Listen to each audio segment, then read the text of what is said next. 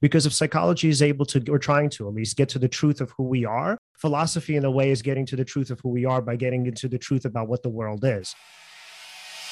You're listening to Good is in the Details. I'm Gwendolyn Dolsky. And I'm Rudy Sallow.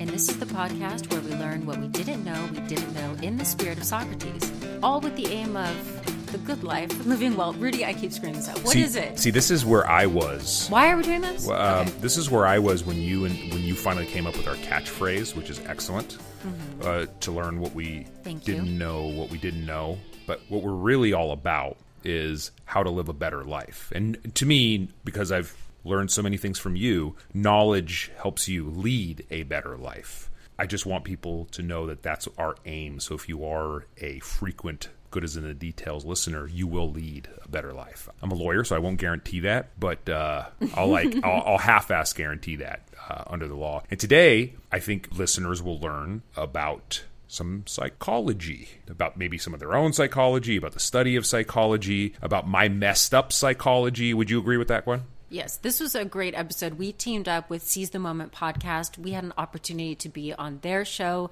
Now we're airing the episode where they were on our podcast. And yes, Leon and Alan, they are both psychologists, and they just have some great insight. And in their own podcast, their aim is quite similar to ours, in where they want to tackle some seemingly, concepts that just are located in the university setting, but make it accessible to the broader public. And we have a lot of fun talking about the overlap between psychology and philosophy, what philosophy can learn from psychology, what psychology, when we're talking about some of the concepts, what are some things that can help us understand our own relationships, how to communicate. One of my favorite parts of this was, I was wondering what was one of the trends that is happening right now in, let's say, pop psychology, if it's either a good one or something that's driving him bonkers. And he had a pretty good answer for it. The only other thing that I would add... Do you have a favorite moment? I do. My favorite moment is when I finally fooled them into classifying me psychologically as a narcissist. I don't actually think I'm a narcissist, but prior to the show, I was fooling around with one of our guests about maybe doing a sideshow, a joke show, about where they actually psychoanalyze us, and they felt really weird about doing that. The entire show, I'm trying to back them into a corner in order to give some kind of a diagnosis, and yeah, it turns out I'm a narcissist. And if people really enjoy this show and they enjoy the topics that we talked about, they should go check out the Seize the Moment podcast. We are on episode, I believe, it's number 138. It was it was released on July 24th. So if you really enjoyed what we talked about today, please go check out their show. Yeah, they also had one of our favorite guests on there, Mark D. White, which was really cool. And who we're going to have on in the future again. We are, and we're going to be talking about the philosophy of Thor, more Marvel comics, so please continue to listen. Yeah, so in the previous episode on infrastructure, we learned that I'm a snob, and on this one, you're a narcissist. So see, we are just, unearthing so many things. It's true. You're a snob, and I'm a narcissist. It's all good. It's true. Okay, and now let's seize the moment. All right, Leon and Alan, welcome to the show. Like I said, I almost don't know where to start because I'm so excited. I think maybe one of the things that I would love to know is that since on your podcast, you do have professional philosophers on your show, your background is in psychology. Where do you find the overlap between the two disciplines? What can philosophy teach psychology, and what could philosophy learn from psychology? So, Alan, what do you want to do? You want to answer it? Yeah, no, you take it. Okay. Yeah. All right. So this is a question, honestly, that I get asked pretty often. And it's like, I really don't think that there's much of a line between the two, because if you kind of think about it, the early psychologists were actually philosophers, right? So even though Sigmund Freud was a neurologist, he actually had an extensive background in philosophy. So did obviously Carl Jung. He was kind of like considered to be the founder of the New Age movement. What was his name? Not Adolf. Otto Rank, right? He was also, he had an extensive background in philosophy. So I think the idea is that if you go back in time and you kind of just look at what the ancients had to offer, from Stoicism, even to some extent, like Platonist and his idea of like reincarnation, I mean, it's all used to sort of soothe your emotions. So it's sort of used to kind of not necessarily placate you, but put you in a position of power, put you in a position of being able to sort of manage your life, your relationships. It's a way for you to navigate the world and pretty much essentially navigate yourself as well. So it's like, if you look at the background again of psychology, I mean, it's very hard to distinguish between that and philosophy. Because if psychology is able to, or trying to at least, get to the truth of who we are, philosophy in a way is getting to the truth of who we are by getting into the truth about what the world is. And I mean, that goes all the way back to Socrates and, him asking a bunch of questions. Most of them were obviously leading. But the idea was, it's essentially to get to the truths of who you are. And again, if you think about psychoanalysis, that's pretty much kind of at the forefront of what it was. It was this deeper dive into the big question of like, who am I really? Just to tag that a little bit, I think there's a bit of an overlap of critical thinking being very vital to both psychology and philosophy. Essentially, in the realm of psychology, maybe I want to think, why am I thinking these thoughts? Why am I maybe overthinking? Let's say in the context of a relationship. Let's say I had just broken up. I cannot stop thinking about this girl. I just cannot control these thoughts. What's going on here? If I had to choose, would I choose to feel this way? Or like, why am I thinking this? Why does it feel like these thoughts are sort of coming to me in a sort of a state of automaticity? Is this something that I would choose to feel? Right. And then I question, if I really took a step back, and I was very analytical about it, would say, well, if I didn't choose to think these thoughts, what does it mean that I'm thinking them? Right. And maybe start to analyze it from there and then start to say, well, these thoughts, are they really my thoughts? Or is this sort of coming from maybe some sort of a feeling of anxiety or a feeling of depression? And maybe that these thoughts or this narrative is sort of coming from that place. But if I maybe knew that maybe I'm having a sort of like a chemical reaction within my body, that I'm feeling depressed or I'm feeling sad or I'm feeling neurotic, and that maybe these thoughts that I'm having may not be something that I choose to feel, but are sort of happening, right? And maybe it's something that I can sort of observe. Maybe then I realize that, okay, maybe I don't have to feel so identified with them. And the sort of concept of identity, there's also that overlap in psychology and philosophy as well. If we're in the realm of philosophy, for instance, let's say whenever you, and depends which, let's say, philosopher we may be talking about, but many of them, let's say we're talking about the concept of ego. And let's say we're using this working definition of anytime you identify with a thought or a belief, you're sort of operating from ego. And let's say we know that, if you look up what the ego is, you realize that's a sort of a false self, maybe a construct that you believe in, that you think is you. But if you know that is not you, and maybe who you are goes beyond that, beyond how you identify, then maybe that's going to, and not maybe, in my personal case, it's actually sort of created a space between me and those thoughts that I was having. And maybe I would feel less depressed, less neurotic, maybe realize that, this isn't really me choosing to feel this way. And I guess I'll end that. Oh, very stoic. Yeah.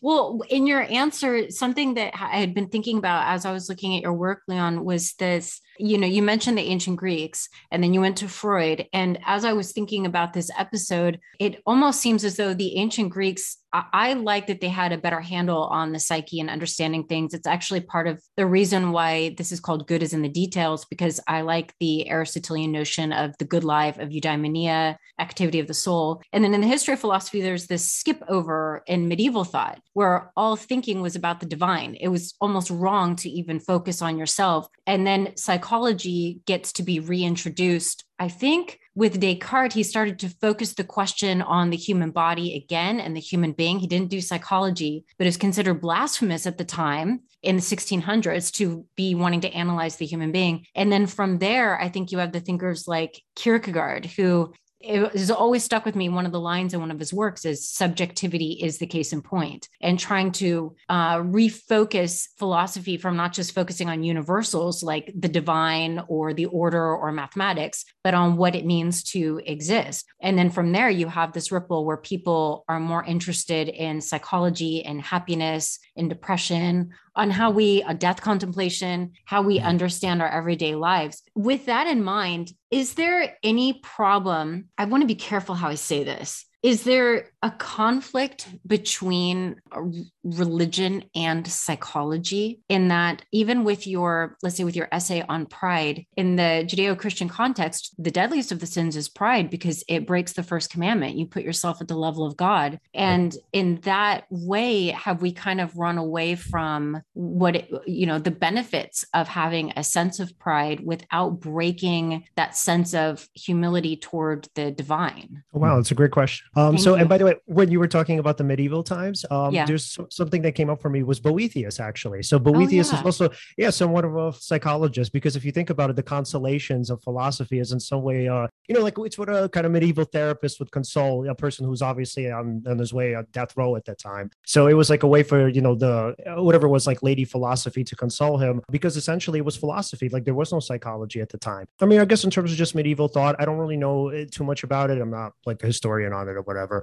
But I do think Boethius would stand out. And I think some people would even consider him as like one of the kind of original, maybe, psychologists. Okay, so that being said, so there's definitely, I don't think, any specific conflict between religion and psychology in my kind of understanding of it. When I think of pride, I think that a lot of people, especially in religious circles, I think they misunderstand pride, just because I think in the religious sphere, there's a black and white view of things, right? So when we think of pride, we either think of it's a dichotomy. So it's pride as opposed to humility. So it's either you feel really good about yourself and you feel sort of godlike, or you feel really depressed and, you sort of feel like you're less than and you're sort of inferior, right, on the whole. That just doesn't make sense to me, because if you think about it, I mean, mental health, there's a pretty much a positive correlation between pride and let's say mood, right? So the happier you are, the more prideful you are. Obviously, at some point there's a reverse correlation, because when you have excessive pride and you become narcissistic, eventually that fuels depression. But I think like when religious circles talk about pride, I think what they actually are referring to is excessive pride. So for the most part, when we think of it in that way, that kind of represents something like bipolar disorder, where you would think of, on the one hand, but there's mania. And if somebody's in the manic episode, they might think they're the next messiah or,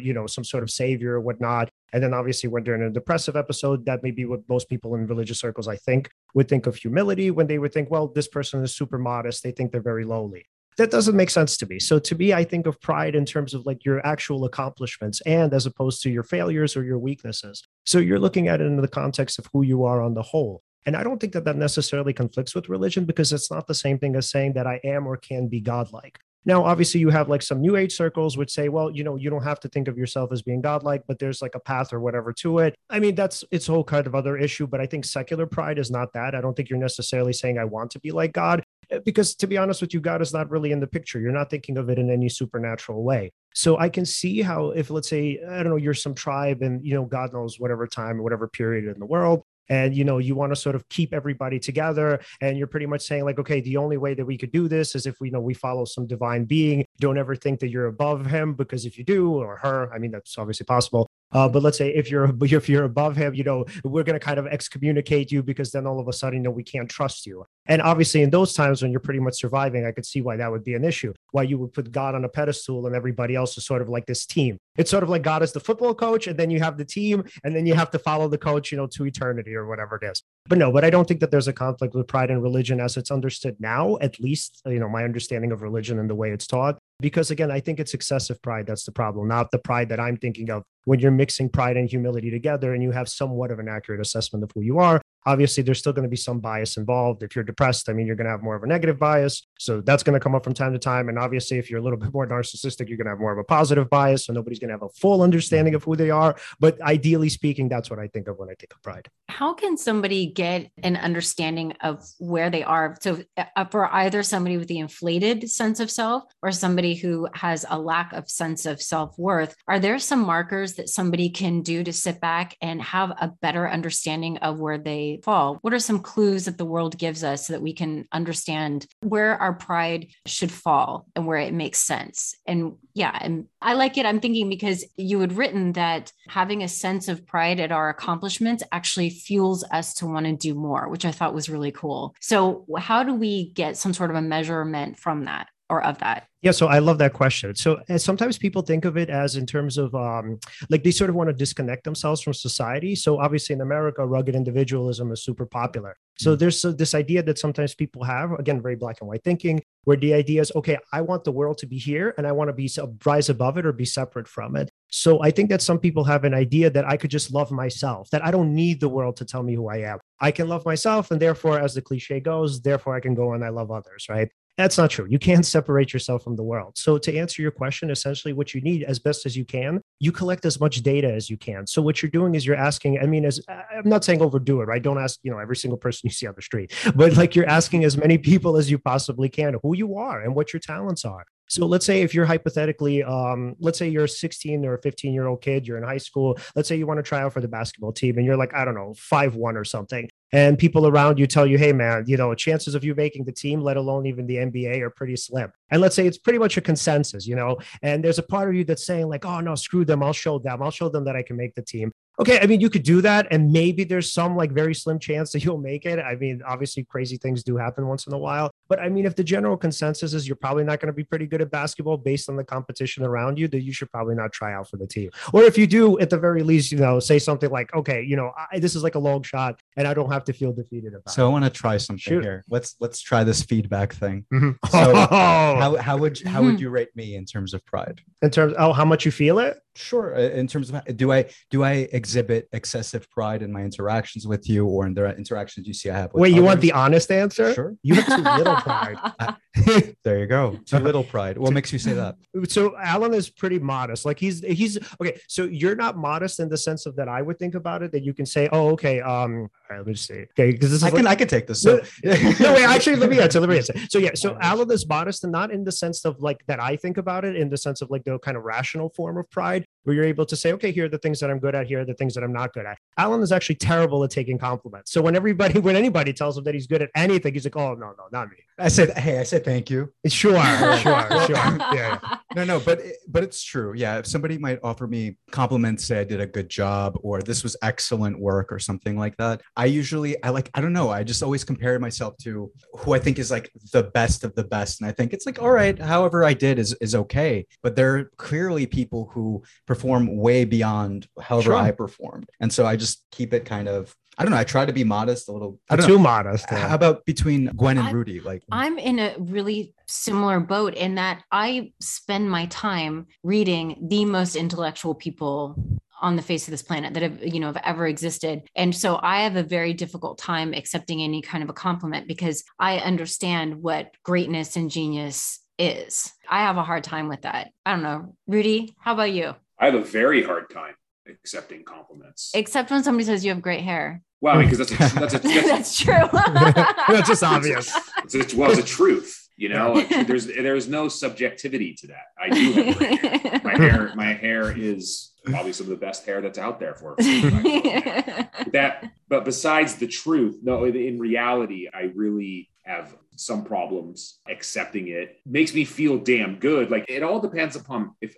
I do something creative, like if I write a piece and somebody says, hey, I really like that, and they give me a couple of points about what they liked about it, and then they back it up, I'll be like, oh, okay, they really did read it. They understood it. But if I get like a general compliment or a general thing, it's like, oh, I liked what you wrote. That doesn't mean anything to me. If you give me specific details as to why, then I'll be accepting of a compliment. I don't know if that makes any difference or any sense. Yeah, no, it makes perfect sense, because if you think about it, I mean, people can just be nice and tell you that they like something about you, but if they can tell you why they like it, it becomes much more authentic, or feels much more. It feels legitimate if they actually cite the reasons why they're interested. I could say I like your work, but if you don't know why, maybe that's just a throwaway statement or something. Right. It could be that you never read my work. Right. Yeah. Mm-hmm. So I'll start from the assumption always, whenever I get a compliment, they're just being nice. And sometimes I'll just be like, oh, thank you. But if I really want to know why, I will ask for details. And when they can't give me any details, then I'm proven right that they're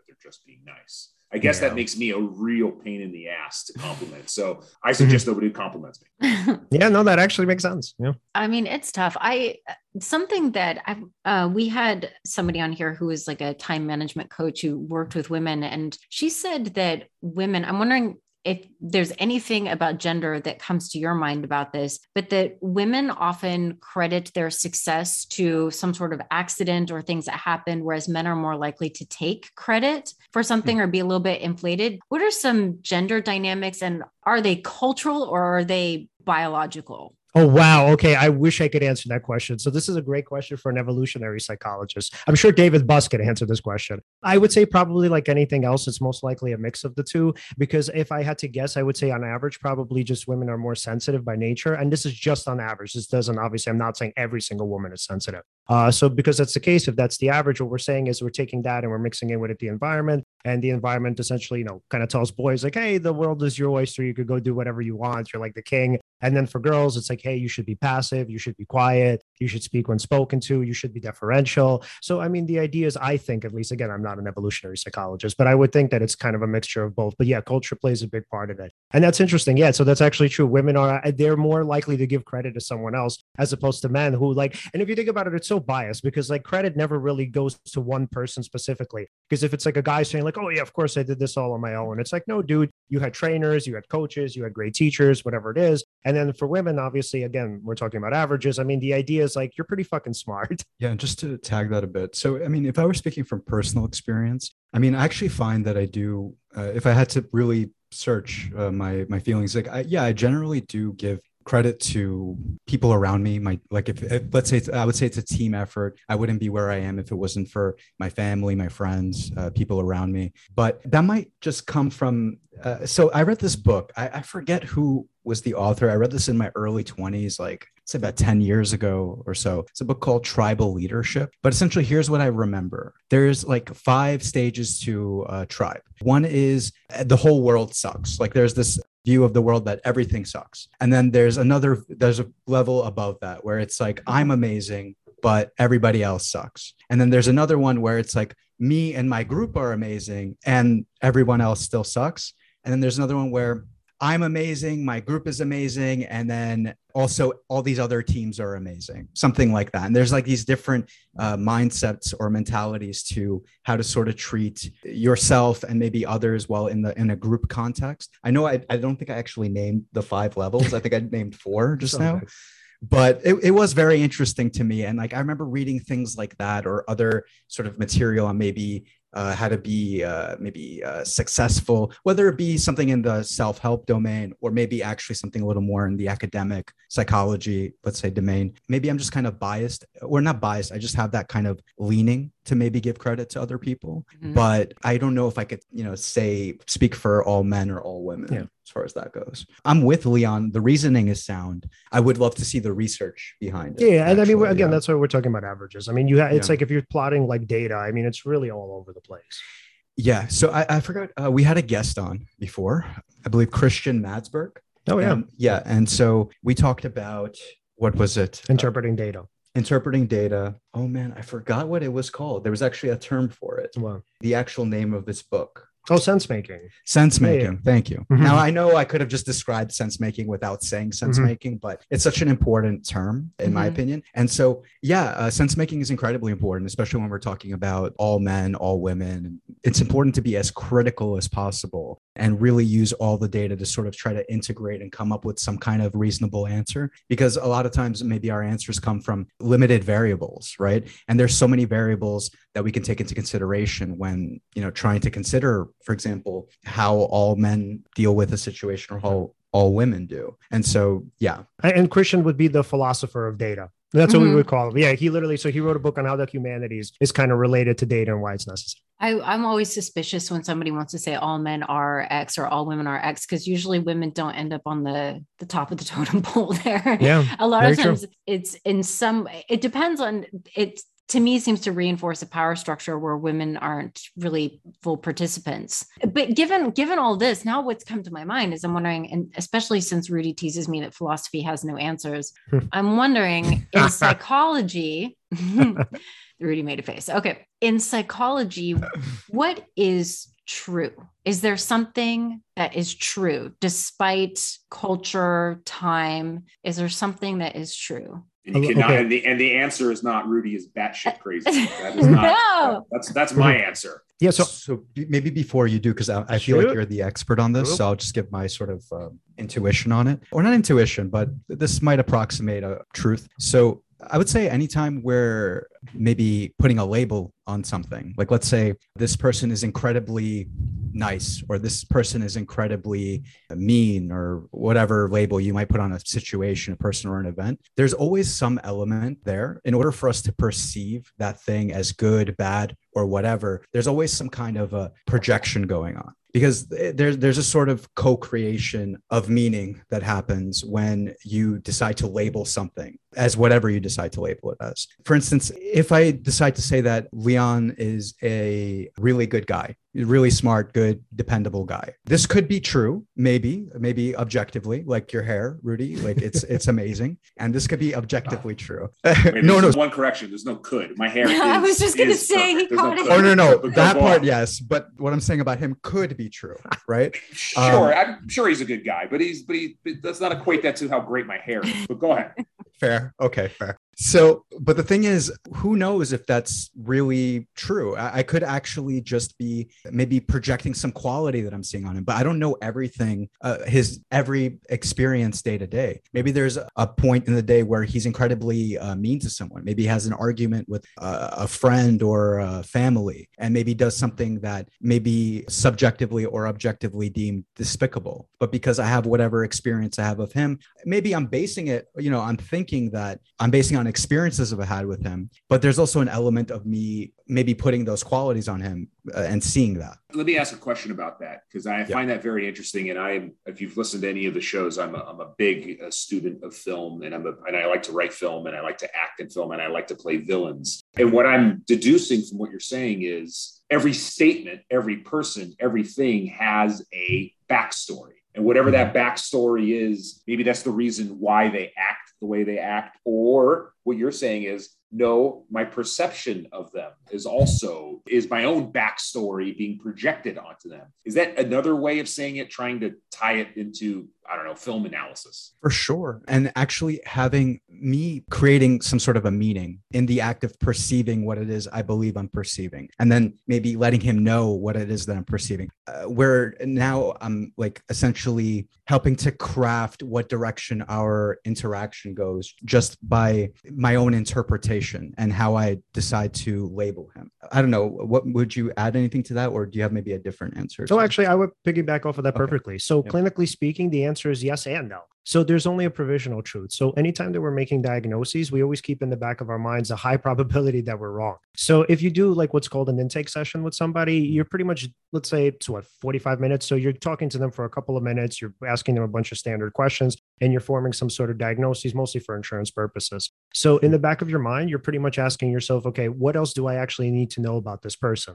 So most of the time people come in, let's say, they say something like, I have a lot of anxiety, I'm really depressed, this is what's going on in my childhood, yada, yada, and you form some sort of diagnosis. And a lot of times what would happen is people sometimes even have more severe diagnoses. So you're telling yourself, okay, it could be depression, but then you find out that they have bipolar disorder. It kind of sounds like generalized anxiety in the beginning, and then you find out they have post-traumatic stress disorder. So for us clinically, again, we always have it's always like it's sort of ingrained in us in school that all of your diagnoses are provisional. And the worst thing that you could do as a therapist is to be married to any one of them. Because once that happens, then what you're going to do is you're going to try to fit all of the data into your initial diagnosis, because you don't want to be wrong. You don't want to come back and say, oh, I screwed this up. Sorry, I made a mistake, even though you're technically supposed to, because we can't gather enough information from one or even two sessions about a person. Mm-hmm.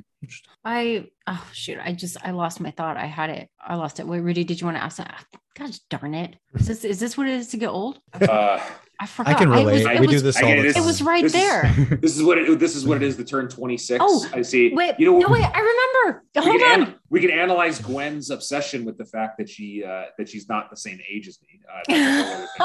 Go ahead, Gwen. Keep going. I remember it was from your paper, Leon. I thought it was so interesting that there was this push in the 80s for everyone to have fantastic self-esteem, thinking that is what would make people better and grow up and be better. And actually, it was the inverse, that when people are working on their accomplishments and what they're great at, the self-esteem comes as a byproduct of that. The self-esteem can't be first. And so what I was thinking of when you were talking about being in your line of work, is there a trend right now in psychology or pop psychology that you find to be problematic, or on the flip side, very, very helpful, very unique, and it's a new way of thinking about things? Oh, that's a great question. And by the way, so that comment that's Roy Baumeister. So he was the one who actually said that.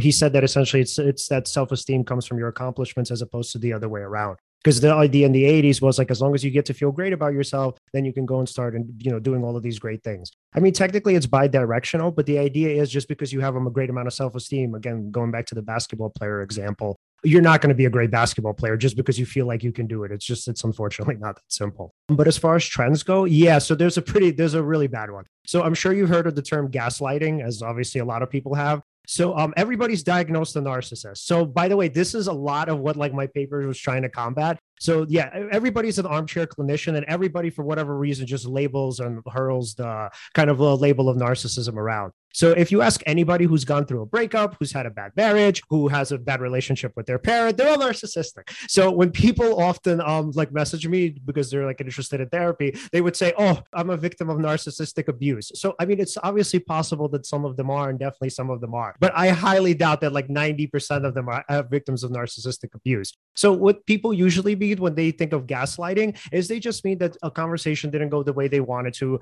Somebody didn't adequately empathize with them.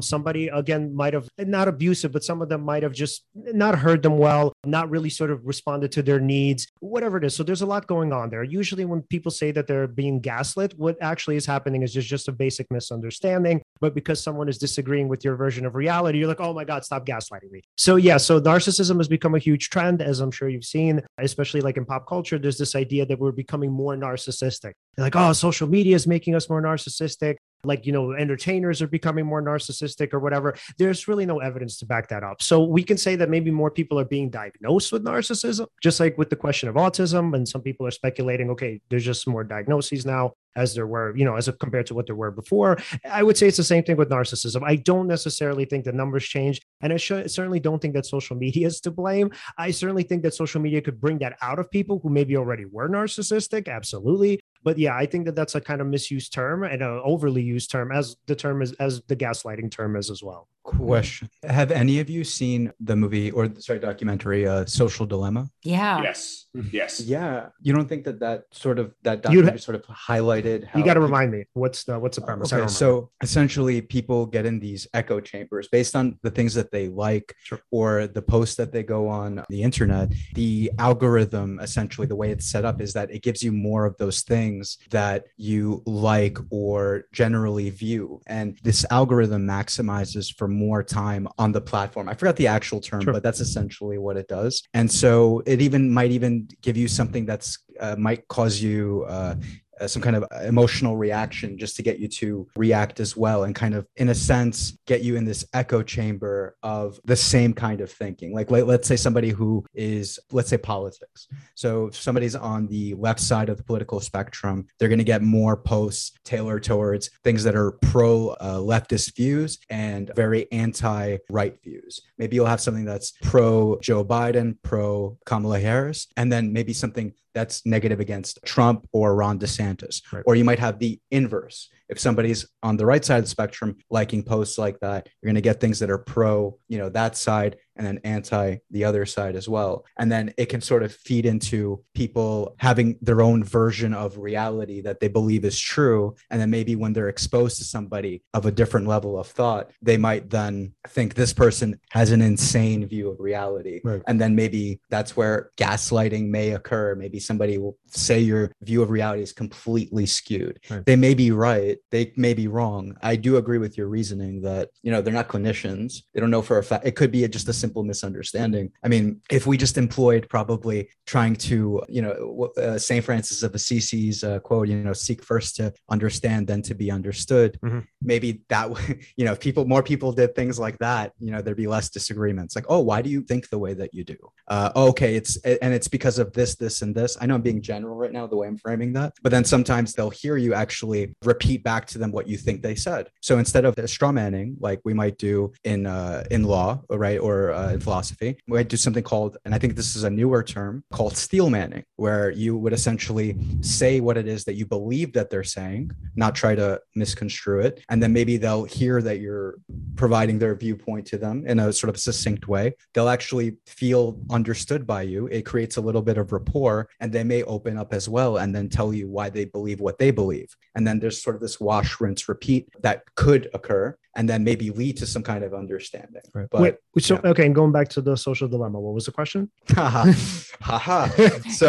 the whole point of me bringing up the social dilemma was just to sort of say, well, are you sure that like popularizing a term like gaslighting mm-hmm. is actually has a negative consequence? I mean, maybe it does. Wait, because I'm trying to figure out, were you asking that, are you saying because there are like these political or let's say whatever it is, virtual kind of like echo chambers. You're saying that it's possible that narcissism is that widespread. Is that it? Sure. Yeah, let's go with that. You know why? Because I'm starting to spiral down a little bit. I love that you brought up that documentary because it was making, I've wondered if that isn't contributing to the sense of if we're being pushed into a direction of showing our best selves, our edited selves, and that's what we're starting to think that we are because that's what we're seeing of other people. I'm wondering the same thing. What kind of an impact is social media having on our mental health? Right. So, I mean, it's a bit of a chicken and the egg question, but the thing is with narcissism, I mean, this is a specific personality disorder. So again, going back to the idea that it's been popularized as like a colloquial term, narcissism doesn't actually mean narcissistic personality disorder. When people say like, let's say if I say something like,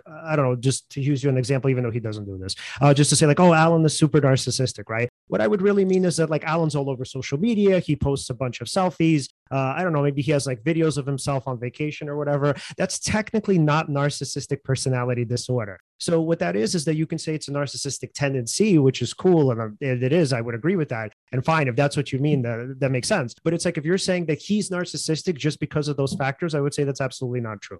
So narcissistic personality disorder is number one, it's a clinical disorder. And number two, it's only prevalent in about 1 to 2, maybe even 3% of the population. So what this means, right, going back to the social dilemma, is if you find like, let's say an echo chamber of people, I promise you, they're probably already narcissistic. So narcissistic people are very sort of prone to what's called confirmation bias. We were obviously talking about logical fallacies before. So because they're prone to confirmation bias, what it is they find themselves in these echo chambers because they're not going to believe anybody else. So why you see such a like high correlation between, let's say, narcissistic personality disorder and conspiracy theories? No offense to everybody, but this is just what it is. Alex Jones was diagnosed with narcissistic personality disorder. And the reason why that is because these are the type of people to fall into these kind of places. So if you can kind of, let's say, if you can become a master in this particular field, if you're already prone to paranoia, if you're prone to confirmation bias, you already have a significant mistrust of authority, narcissistic symptoms, you're going to find yourself in these echo chambers, right? Where people are going to not only sort of validate you, but if you're like a master at what you do and what you know, they're going to make you a god. And these people love it. So when you go on the internet and you type in a bunch of stuff about like, hey, I know about like this conspiracy that happened, here's all of the information, people are literally going to worship you on it. So, I mean, again, it's still a bit of a chicken or the egg question, but I do think it's bidirectional. But I do think also that narcissism comes first. It's like if we had to try to fit an environment to a personality, I would say this environment perfectly fits people who are already narcissistic as opposed to them becoming so. But I'm sure, again, these are all averages. I'm pretty sure there are some people who find themselves in these environments and then it sort of contributes to it. But honestly, man, at that point, I would say there's probably already pretty significant narcissistic tendencies before they find their way virtually. Mm-hmm. Yeah, we one of our most popular episodes touches upon this, not necessarily in a discussion of narcissism or gaslighting, but where we talked about social epistemology arguments in the internet. Do you remember, Gwen? I've heard from several people that they loved our discussion on that because I think everybody is living in their own social dilemma. Either they are or their family members are. They've got a parent or they've got an aunt or an uncle that is literally stuck inside of an echo chamber of Facebook and they're worried about them for whatever reasons, whether that be on the right or the left. And I think look, social media, touched upon it a little bit. There's certainly some very bad things about it. There are some very good things about it. It's here to stay, right? And to just label everybody that posts, oh, they're all narcissistic, that's ridiculous. I mean, that's just not the way to handle it. I mean, I think Gwen and I are parents of very young children, and we're always trying to get advice, right? Especially, I mean, you guys are from, psychologists and everything. We always are looking for good advice as to how do we raise our children to use social media responsibly and to think about the ramifications of everything. It just seems to be like a constant theme on our show. So I'm just curious, do you guys as psychologists or on your podcast, do you hear from parents that say, hey, look, like social media is here to stay. How do we address this with our parents? And what do you guys tell them? Oh, wow. Great question. I don't think we've ever covered that. So I mean, I can't think of anyone. We talked about neurotypical children, but not really in the not social media. Yeah, If I had to think about I've heard this conversation had before too. I actually don't know his background, but his name is Daniel Schmachtenberger. He also talks about sense making. and sort of how to combat the algorithm, so to speak. Okay. Right. So for instance, so in the context of children, I feel like this is going to sound a little bit complicated how to sort of manage this, but let's try. What he suggested is if you're somebody who does not want to be in an echo chamber and who wants to have access to all sorts of information, whether it be the right, the left, whether it not just be puppy videos or just videos exclusively on science or exclusively on math or you name it. I'm just naming random subjects here. Essentially, the way to combat that is to actually try to look at and seek different posts. Let's say if this is in a political context, and I'm somebody who's more, I would say, politically sort of left-leaning. But if I wanted to understand why my friends, who are, some of them may lean on the right, I might actually check out what it is that they're watching, whether it be, I don't know, Ben Shapiro or Candace Owens, Jordan, although I'm not sure where Jordan Peterson falls exactly. Oh, he's Jordan super Peterson. right-wing. Okay, so Jordan Peterson, for That's example. not even a question. Yeah, there you go. Yeah. You know, like people like that, you know, or whatever was called the like intellectual dark web, like all the people there, like a Sam Harris or whatever. Like I would check out all these different sort of people that are sort of put on a pedestal, and whether it's on the right or on the left.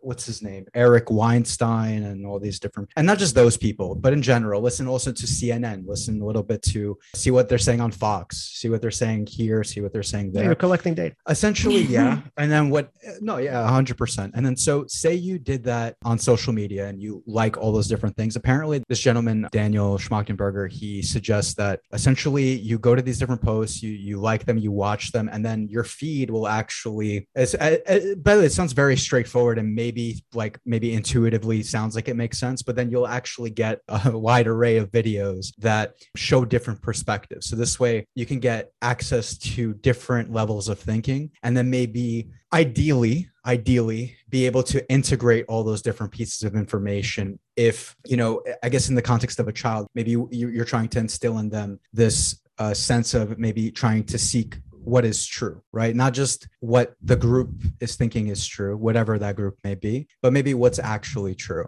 And so by having that sort of tendency to seek the truth, you can look at all these different things and try to find out what might actually approximate a objective versus a subjective opinion as far as, let's say, politically goes. This could work other ways too. Maybe somebody might be more inclined towards spirituality and sort of the new agey sort of bits of material. Nothing wrong with that. It's very cool. There's also people who are more maybe they value data and things that are empirical and science as a whole, and that's incredibly 100% a valid way to look at. In fact, if not the most valid way to sort of try to suss out what makes sense in reality by, you know, having empirical evidence and research and things to support that. Maybe somebody would benefit from looking at both of those things. Maybe, you know, delve a little bit into that world of not delusion, but I love it. Freudian slip. That was yeah. Well, I love that you said Jordan Peterson. I remember I read his book. It was something like the 12.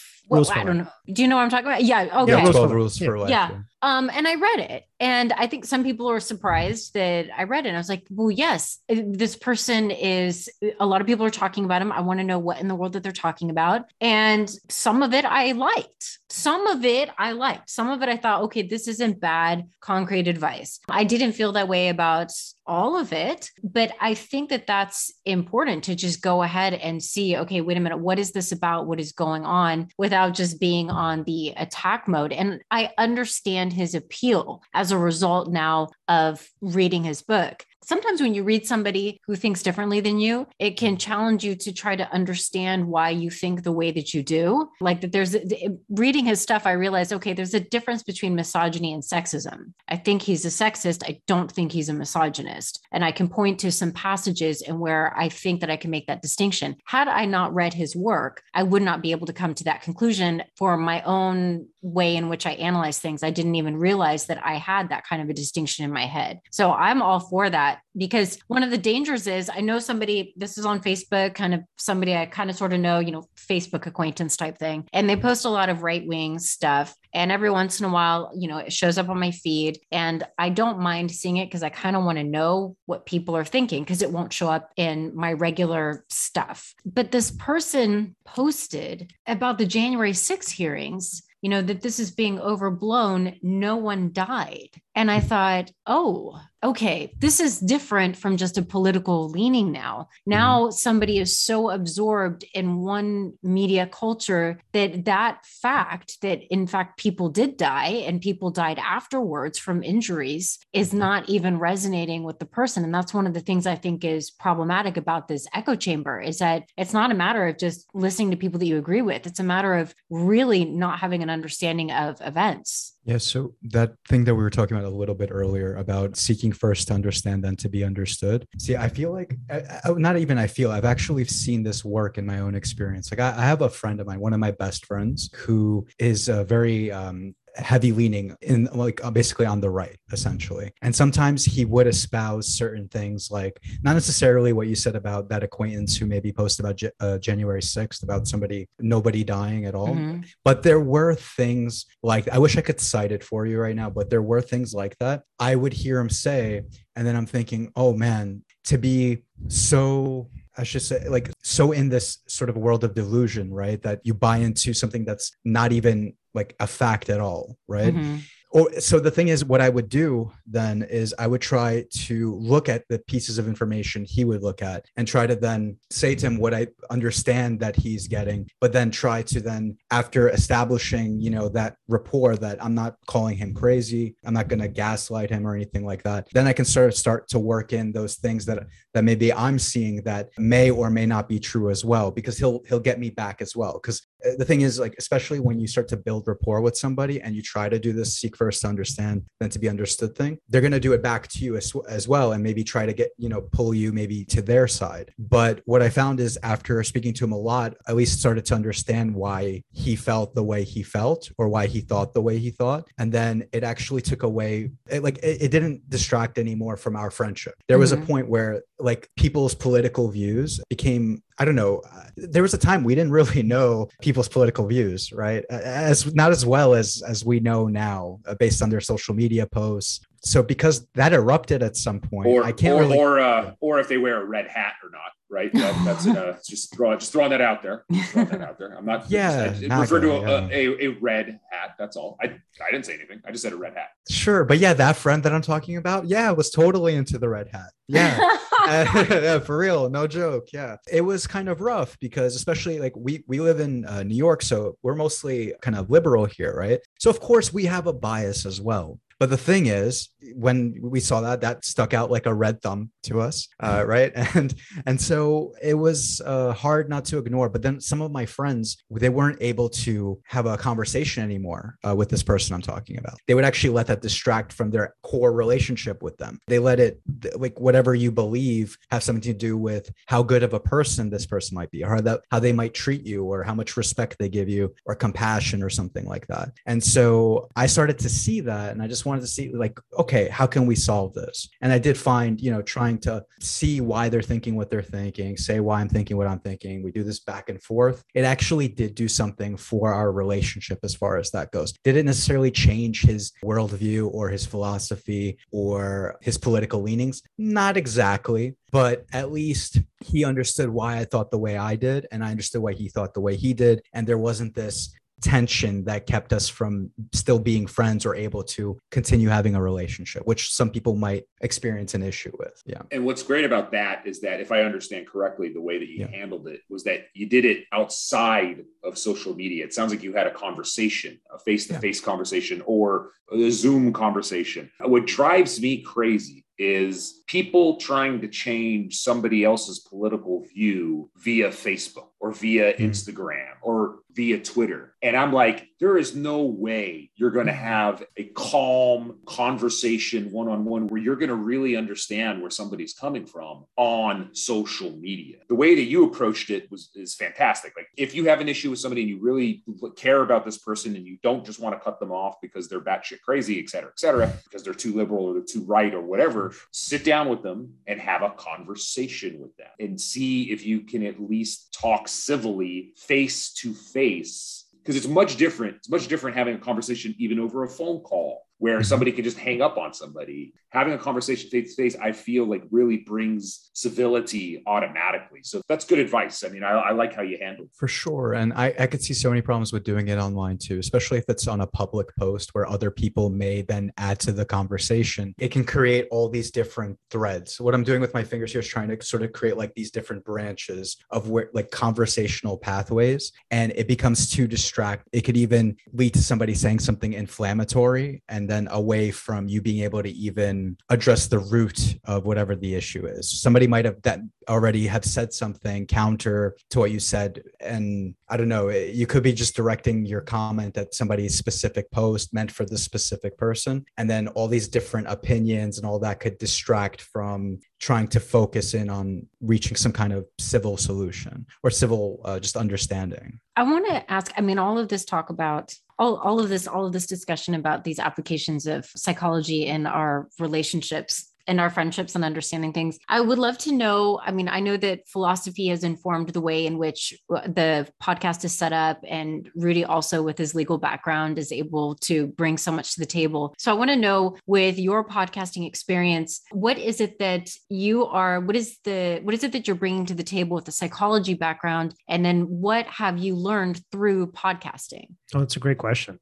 So in terms of what we hope to accomplish with it. Okay. So both philosophy and psychology, I could kind of piece this together. So with psychology, obviously a lot of people can't afford therapy, nor do they necessarily even want therapy. And then, with philosophy, I mean, the idea is unless you're a college kid, I mean, you're not necessarily going to take any courses, and then you're probably not even going to look to it on your own. Right. It's like, it's not a Rudy. Yeah.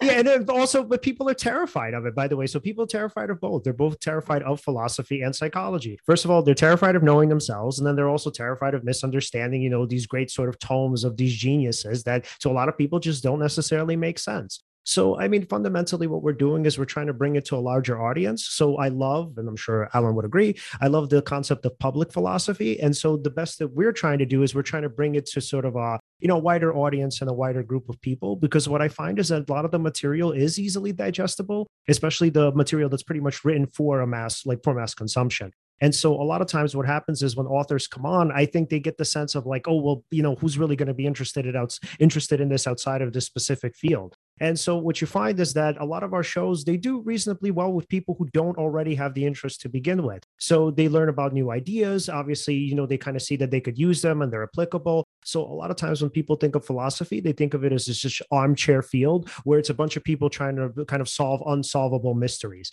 Not necessarily true, because if you think about Stoicism, which is the foundation of CBT, and then you even think about existentialism, a lot of these ideas obviously are used in terms of death anxiety, cultivating meaning in life, cultivating a sense of freedom, taking responsibility for yourself, making sense of the fact that you're ultimately isolated, etc. So all of these ideas are applicable, but I think that a lot of people run away from them because A, they're either afraid of them or they're afraid of themselves. And we just kind of showed through our guests that they don't have to be, that not only are these ideas accessible to you, they're also pretty freaking useful. I'm wondering if people like psychology sometimes to analyze other people except themselves. Yeah, sometimes they do. Yeah.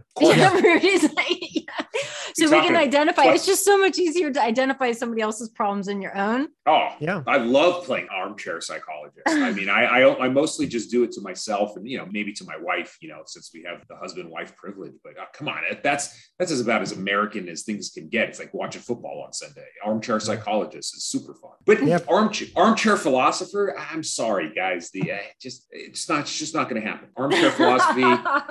What's great about psychology is you could say, oh no, that person, they are crazy, or that person, they are this, or that person, they are that.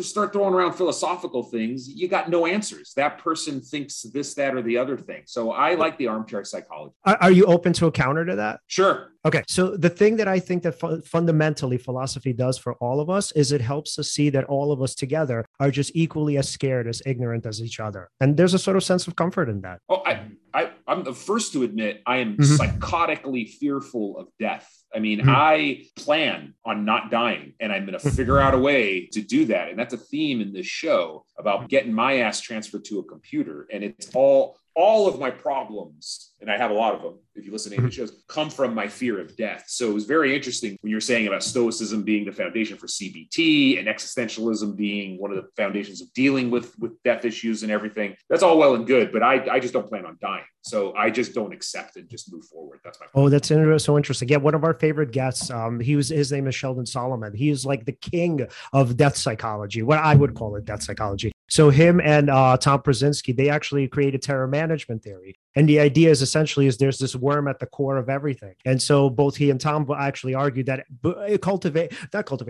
founding everything or at the base of everything is a death anxiety. So he would pretty much connect. Yeah, he would connect every mental health issue. He would fundamentally connect it to death. So I don't know if it's at the core. I don't necessarily think I'd agree with him, but I definitely do think it's a strong part of it. And by the way, and this is something I really love talking about, is that if you think about even narcissism this may not be like a core issue, but it's one of the core issues, that fundamentally narcissism is in a way a mask for death anxiety. So I can tell you whenever I feel the most terrified of death, whether let's say, I don't know, it's like some hypochondriac episode or I'm afraid to go to the doctor or whatever, all of a sudden I find myself building myself up, where I'm telling myself, oh, here are all these great things that you did, and here are all these great things that you're going to do, and there's so much to look forward to or whatever, right? Which is essentially narcissistic, because none of it is amazing. I mean, it's cool, but it's not amazing. But I think narcissism is a mask for death anxiety, at least partially. You know what? You know what's great about this? This is a great way to end the show. Gwen, do you know what we did this whole episode?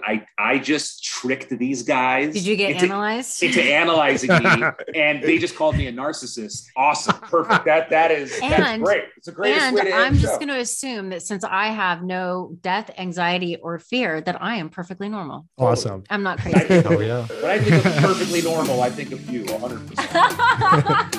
That was sarcastic. I'm pretty sure. Leon, Alan, thank you so much. We're going to link your show in the show notes. I don't know. I'm really excited. Thank you so much for coming on the show. It was a great conversation. Thank you so much for having us on. Absolutely. Yeah. Thank you so much for having us. Good is in the Details is produced by Dr. Gwendolyn Dolsky and Rudy Salo. If you're listening on Apple Podcasts and you're enjoying the show, please scroll down to the bottom and hit that 5-star review. And if you would like to support the show, find us at patreon.com/goodisinthedetails. Also be sure to check out our show notes so that you can link up to Seize the Moment podcast. You can also find us on Instagram, Good is in the Details Pod, and Facebook. If you would like to sponsor a show or if you have any questions, you can email us, goodisinthe.detailspod@gmail.com. And a special shout out to valoriawear.com if you're interested in sunglasses, in necklaces, and rings. Use offer code Gwendolyn, that's all caps, for 50% off your first order. And I will also link that in the show notes. Okay, until next time, bye.